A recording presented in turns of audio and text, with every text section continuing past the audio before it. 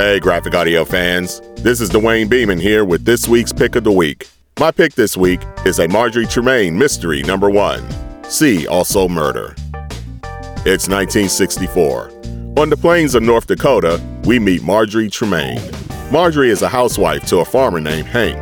Times are tough on the farm. So not only Marjorie has to help on the farm, she takes on the job as an indexer for a publishing house in New York City. Things take a turn for the worse when Hank is involved in a hunting accident and is left paralyzed and blind. With Hank unable to farm, Marjorie enlists her neighbor's sons to help keep up with the farm. Well, one night, those neighbors turned up murdered in their sleep. One of the murder victims is discovered to have an amulet clutched in their hands. That leads to Sheriff Jenkins to ask Marjorie to research about the amulet, using her skills as an indexer. Marjorie takes on the assignment. However, as she begins to dig, more and more people end up murdered, and soon enough, Marjorie realizes that her life is in danger. Can Marjorie find out the mystery of the amulet and murders in her town, while keeping herself alive at the same time? You're gonna have to get the book to find out. So begins in graphic audio a new mystery series from acclaimed Western author Larry D. Sweezy that chronicles the adventures of the most unlikely sleuths of all, Marjorie Trumaine. Great writing by Sweezy as he sets up the relationship in town with Marjorie and the townspeople. Sweezy also paints a vivid description of how the plains was really like back in the early 60s. This title and series was put in the hands of director Nanette Savard, who along with sound designer Casey Green, creates something special with this production. Nan, who also plays Marjorie Trumaine, is assisted by great performances from Chris Genebaugh, James Konachek, and Tracy Oliveira, among others. Yes, I know, it's a mystery title. However, we here at Graphic Audio can turn any genre into gold, and this production is no exception. But don't take my word for it. Go out and grab See Also Murder and find out for yourself. Let's listen to a clip of Graphic Audio's production of a Marjorie Trumaine mystery number 1, See Also Murder. I released my foot slowly from the brake, eased the truck forward toward home, and glanced casually into the rearview mirror, hoping to catch sight of the coyote, safe, alive, bouncing off after some kind of trouble or another. I expected to see nothing, darkness, but I was surprised by a distant pair of headlights growing brighter by the second. I didn't react for half a second. People came and went all the time. Maybe it was somebody on their way home from Hilo's. And then the next thought exploded into the front of my mind and stayed there. Maybe it's somebody coming for you, Marjorie. I shoved my sensible-heeled Montgomery Ward shoe down on the accelerator as hard as I could. The tires spun, and the bed fishtailed again, this time with intent, with as much control as I could muscle into the steering wheel. I glanced up to the rearview mirror again, and the headlights had gained a lot more ground. They were half as far away as they'd been when I'd first spotted them. I smacked the steering wheel with the palm of my hand and maintained as much force on the accelerator as I could. The rear tires finally caught and rocketed me down the gravel road. I headed straight for home, a safe place. I didn't know for sure that it was somebody after me. I had thought the same thing coming home from Raymond's, panicked then, and it had turned out to be a false assumption. A green Chevy in a hurry to go somewhere that had blown by me like I was standing still. A lot had happened since then, and I wasn't taking any chances. People drove fast on these roads all the time. Speed limits were more a courtesy than a law. I'd never met a person in my life who'd got a speeding ticket this far out from Dickinson. It only took me a couple of seconds to get my bearings. My turn-off was 3 roads up, just past a dead oak that had been struck by lightning years ago. The tree's decay had taken years, encouraged more by the weather than insects.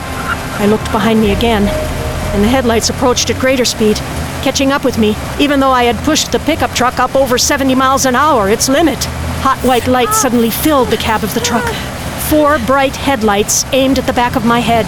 I could hardly look in the rearview mirror because it was like looking into the sun. I expected the car to go around me, but it didn't.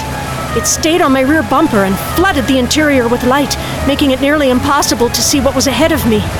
I was 2 turns away from my road, but I was starting to rethink my course. Did I want to lead them to my house? And then... The steering wheel jumped out of my hand, and the truck whirled into a spin. I turned the steering wheel in the same direction as the spin. Luckily, there was nothing but open fields on both sides of the road. Then I lifted my foot off the accelerator and downshifted the truck into low gear, all the while trying to keep an eye on the attacking vehicle behind me. I careened off the road and into the field. The truck jumped up and down, and the intensity of the bright headlights grew dimmer, more distant. A quick glance told me that the car had slowed and remained on the road. I finally came to a quick stop about 25 yards from the road. No! I immediately tried to start it, but the engine ground over and over again, refusing to turn over. I had never been so afraid in my life. I was a sitting duck. My own headlights cut across a barren field. There was no place to run. I looked over my shoulder, out the back window, and saw the car just sitting there, still running, lights on. Oh, think, Marjorie, think! And then I looked over at the rifle. Aim for the head. I had a better idea. I'd aim for the eyes, just above the headlight. One of them, just to let them know I was armed, that I could hit a target. I wasn't just going to sit there and wait to die. I had to get back to Hank. I grabbed the rifle and made my way out of the truck, hunkering down alongside the bed to keep myself covered. There I was, in a dress and heels, with a rifle, and about to shoot at a car in the darkness of night. Annie Oakley I wasn't, but at that moment I sure could have used some of her confidence. My eyes had adjusted to the starry light from the sky. I could see the silhouette of the vehicle, and there was no mistake that it was a car, but I was too far away to see the color, the make. I didn't have that kind of knowledge. The only way I could tell a Ford from a Chevrolet was by what was written on the front of the car. There was no time to hesitate, to wait. For all I knew, the driver had gotten out of the car and was heading my way, a sharp knife in his hand to slit my throat with. I raised the rifle, steadied it on the truck, sighted my target. I'd hit just behind the headlight, but didn't shatter it. You're messing with the wrong woman.